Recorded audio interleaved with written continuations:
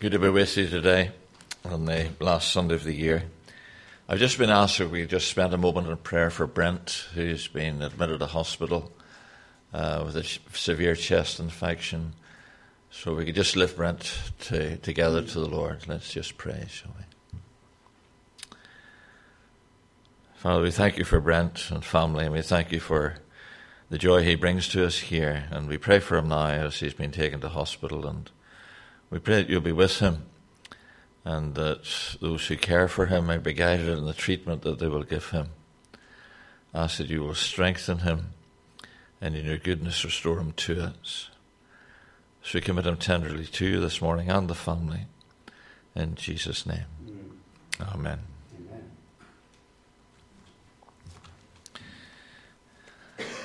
Now, our reading this morning is in the early chapters of the book of Revelation. I've already been asked why I was just going to read this one section from Revelation at this particular point in time, but it may become evident during the message. If not, have a chat with me afterwards and we'll see where we go with it. But Revelation chapter 3, and we're going to read from verse 7. Revelation chapter 3, and we read from verse 7. To the angel or the messenger of the church in Philadelphia write, these are the words of him who is holy and true, who holds the key of David. What he opens no one can shut, and what he shuts no one can open. I know your deeds. See, I have placed before you an open door that no one can shut. I know that you have little strength. You have kept my word and have not denied my name. I will make those who are of the synagogue of Satan, who claim to be Jews, though they are not, but are liars. I will make them come and fall down at your feet and acknowledge that I have loved you. Since you have kept my command to endure patiently, I will also keep you from the hour of trial that is going to come upon the whole world to test those who live on the earth. I am coming soon. Hold on to what you have so that no one will take your crown. Him who overcomes I will make a pillar in the temple of my God. Never again will he leave it. I will write in him the name of my God and the name of the city of my God, the new Jerusalem, which is coming down out of heaven from my God. And I will also write in him my new name. He who has an ear, let him hear what the Spirit says to the churches. These 7 churches that come at the beginning of the book of Revelation are really a key to an understanding of what the book is about, because though it is mysterious in many ways and full of all sorts of symbols and pictures, it is ultimately the revelation of Jesus Christ. It's about you and I understanding the majesty of his person, about the reality of the things that are yet to be, and an awareness, to have an awareness from day to day of his immediacy as far as the life of the church is concerned. And these 7 churches, chosen particularly from Asia Minor, are churches which came into being during the latter part of the 1st century. It's interesting that Philadelphia itself, this city of brotherly love, you'll recognize there is a similar city in United States, which was named after the original Quaker founders, and is called the city of brotherly love for that reason. This city here in Asia had just been formed about 2 centuries before this particular letter is written, just at the end of the 2nd century BC. And immediately on the proclamation of the message of Jesus, a church was established there. So that this message, which was penned by the Apostle John during the revelation of Jesus he was given on the Isle of Patmos, was directed very specifically to the church at Philadelphia. The other 6 I'll let you look at in your own time. Please don't do it just now while I preach. But if you have a look at them, you'll see that to each of them, there's a particular emphasis of the person of Christ given to them. To each of the churches, there's a particular element which relates to the revelation of the Lord Jesus to that specific church. And then as you go through the book of Revelation, you'll discover that a lot of the phrases that are used to the churches are used in a wider context in the later chapters of Revelation. And I believe it's one of the clues to interpret the book aright, to recognize that the revelation which is given to the churches is sustained by the revelation that is given to the church through the Apostle John from chapter 4 onwards. I would suggest to you, I know many people don't read the book of Revelation because they think it's hard to understand, and it is. But it's a real blessing to read it, because if you just read it through quickly, and it won't take you that long, you'll discover that there are little phrases that stick in your mind, which will be a blessing and encouragement to you from day to day. And then if you read it again, you'll find there are more phrases stick in your mind, which will be a further blessing to you from day to day. And that's why the Apostle John, under the direction of the Spirit of God, says, you'll be blessed if you read this book. It applies, of course, to the whole Scripture, but particularly perhaps to the book of Revelation. And you'll notice in verse 7, and I know that Hazel will stay with us on this, that the first statement we have is a sort of threefold revelation of the Lord Jesus to this particular church in Philadelphia. And it talks about him, first of all, in relation to his character, and then in relation to his integrity, and then in relation to his sovereignty. And as I said earlier, the whole of the book of Revelation is about that. It's about a portrayal of the character of Christ, the integrity of Christ, and his sovereignty, and perhaps particularly that in the book. So these are the words of him who is holy and true. I know that whatever Steve was leading the earlier part of the service, he didn't choose his texts at random. And he began with that little phrase which the Lord Jesus used to his disciples, I am the way, the truth, and the life. And it's ironic whenever Pilate is questioning Christ at his trial, that being a politician, he says to Christ, what is truth? I think if you ask most of our politicians today the same question, they would struggle with an answer. Because ultimately truth is about revelation. Truth is about that which is substantive and provable. And that which is revealed of the Lord Jesus is always that. You can always prove that what he says is true. And you can always recognize that the integrity of his person is such that he's absolutely trustworthy. You know, whenever we come to Christ, we're actually reflecting upon his character, that he's holy and true, and that he is the one who, whenever you approach him, you can absolutely trust what he says. But you'll notice that it then has this peculiar phrase in it, who holds the key of David. Who holds the key of David.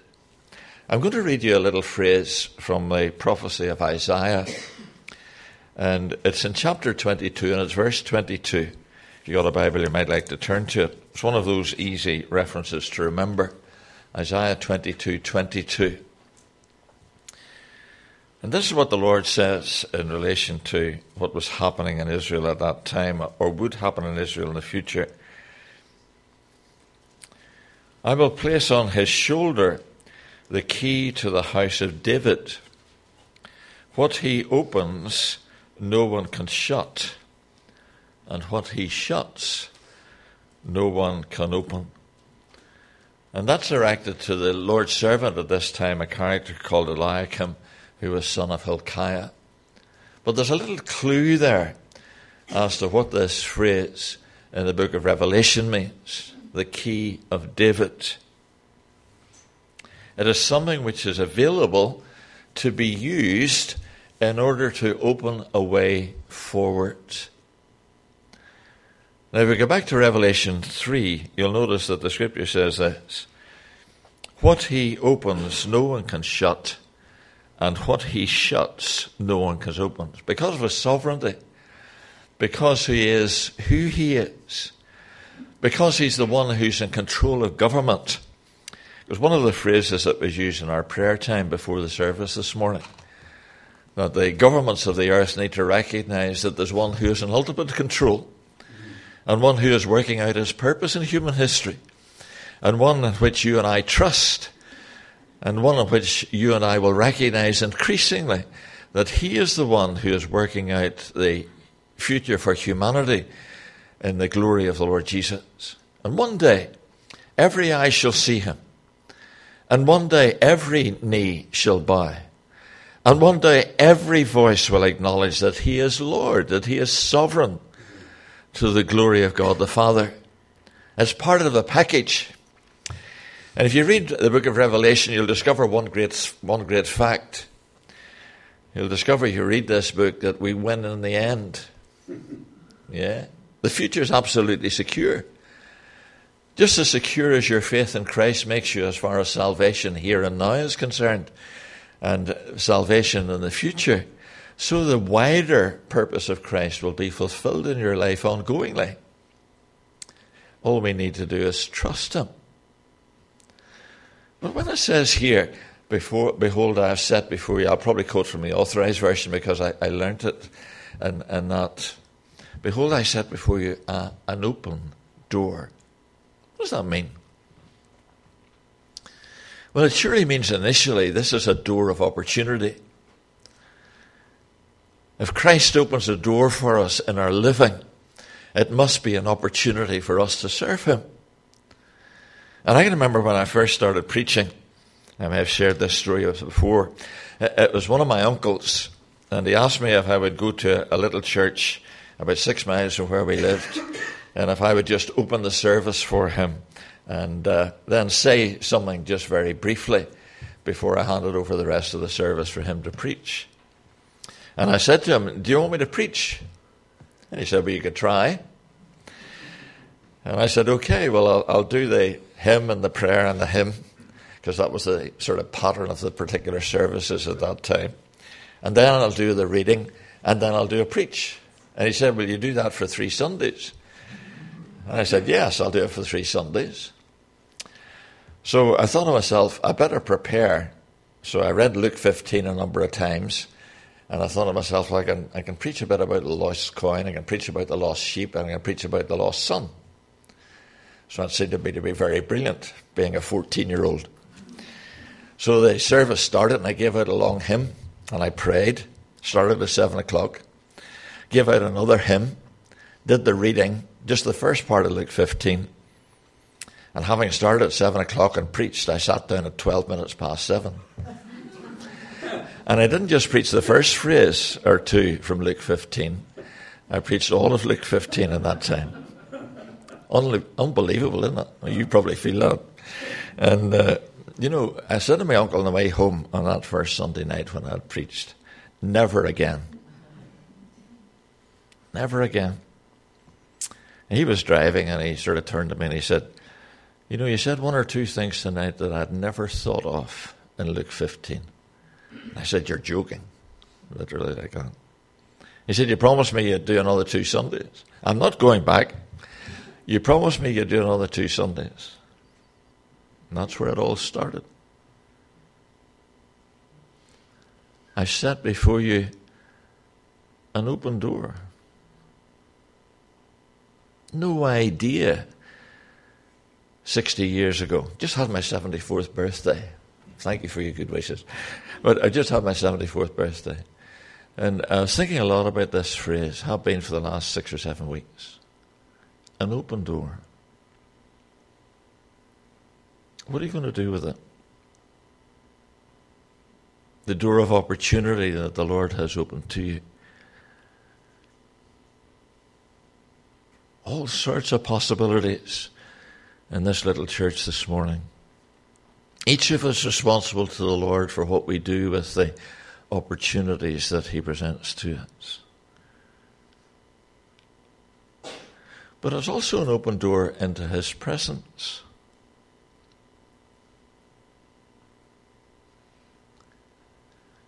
One of the things that the sacrifice of the Lord Jesus achieves for you and I as Christians is that you and I can come before the Lord anytime. And when we pray to him with an awareness that he hears what we say. Not because we're special, quite the opposite, because we're sinners. Whenever the publican came before, you remember the story the Lord Jesus told? Whenever the publican came before the Lord, the tax collector, he cried out to the Lord, God, be merciful to me, a sinner. And that was all he needed to pray. And the Lord Jesus said of him that he went down to his house justified. And that's really what this whole business is about. You know, we read the Scriptures. We're in the last book of the Bible here, as far as our structure of Scripture is concerned. And it's really a resume of what has been and what will be. And you and I are brought into the center of this revelation. And the word of God to you and me this morning is, look, I have set before you an open door. He has made a way into the presence of God. You don't have to go to the door of a temple with a sacrifice. You don't have to go to a church to meet a priest. You and I have been given an open door into the immediacy of the presence of God. We come to him. I mean, it is so amazing that we can come to the God of glory in our rags and just open our heart to him. See, this is what's going on in my life, Lord. But you know that anyway. You know, you never have to pretend with this God, because he knows all about us. Knows our thinking before we've thought. Knows our sitting down before we stood up, as the Scripture teaches us. And we're brought into this remarkable perspective where the Lord says to this church in Philadelphia, he says, listen, I have set before you an open door. It's an open door to glory, because that's where he's taking us. And one day you're going to be with the Lord, with all those who have gone before, and see him in his glory. We have a little perspective of it. We get little glimpses of it here and now. You know, you see a glorious sunset, and that's an apt name for it, because the heavens declare the glory of God. And you see the glory of the sunset, and you think to yourself, that's remarkable. Never seen those colours before, and I've lived a long time. But it's what it is. And it's just a picture of what is yet to be. To have the ongoing revelation of the majesty of his presence. You know, you read the early chapters of the book of Revelation, and you discover that the throne of God is in the heavens. And you discover it's surrounded by colours like a rainbow. And you discover when John's talking about it, you begin to get these pictures in your own mind of the vision which he had. And you think to yourself, someday I'm going to see it. But someday I'm going to see Christ in all his glory. An open door. And you think to yourself, well, surely that can't be for me. But you notice the next phrase. I know your deeds. I know your deeds. And because he knows our deeds, it is up to him to open the door for further deeds. You know, I wanted to be Billy Graham when I was 15. I'd heard him preach once or twice. And I thought to myself, I'd really love to preach like Billy Graham. God in his mercy didn't make me Billy Graham, he made me Peter Glasgow. He doesn't want us to be what we're not. He wants us to be what he will make us. Whenever the Lord called his disciples, you remember, he said to them in the first chapter of the Gospel of Mark, he said, follow me, and I will make you fishers of men. Not you will become fishers of men, but if you follow me, I will make you. And to each of his disciples, that was the message. I will make you fishers of men. And you and I, in his mercy, because he knows our deeds and he knows the sort of people that we are, he says effectively to us, be what I make you. Don't try to be what I'm not making you. I know a whole lot of Christians who don't do anything because they feel they can't. And that's exactly the wrong way round. The reason we don't do anything is because we don't recognize what the Lord would have us do. And if we do what the Lord would have us do, he'll bless it. When we try to do something for him which is not of his making or not of his setting, then the wheels come off. And we get really discouraged and we think to ourselves, I'm not going to do that again. That's probably a good thing because we'll keep on making a mess of it. But if the Lord gives us a job to do, as the scripture says elsewhere, let's do it with all our might. And do whatever he is that he sets before us. And as sure as you sit there, and I'm standing here, something will arise this week. And if we're in touch with the Lord, we'll recognize that's what he wants me to do this week. Don't be looking for a blueprint for the rest of your life, because you won't get it. Because if you had a blueprint for the rest of your life, you wouldn't have to trust him, would you? You could say, oh, well, I know what I'm doing tomorrow. But that's not the way this life works. And really what I'm trying, and I trust with the Lord's help this morning to just set in front of us, is the realm of possibility. To recognize that he's got a, I know you quite well. I don't know you nearly as well as the Lord knows you. But I know for sure that if you walk with the Lord in this coming year, he will keep on setting things in front of you that he's got for you to do. And he's already prepared for you those things. When you get home, read Ephesians chapter 2 and verse 10. And then come back the next time I'm here at the end of next month, God willing, and say, oh, well, I don't have a job to do. Because there's one thing Ephesians 2:10 makes absolutely clear. We all have a job to do. And, this is our calling, my brothers and sisters. As I mentioned earlier, I'm getting older. I don't like acknowledging it, but, my kids keep telling me. In fact, I have one of my girls, she calls me old man all the time. She's been doing that for the last 40 years, mind you, but, it's just part of the way it is. The reality is that the Lord knows. So he sets before us this open door, and you'll notice the next phrase. I know that you have little strength. What does that mean? He knows we're weak. It's a polite way of saying it. He knows we're weak.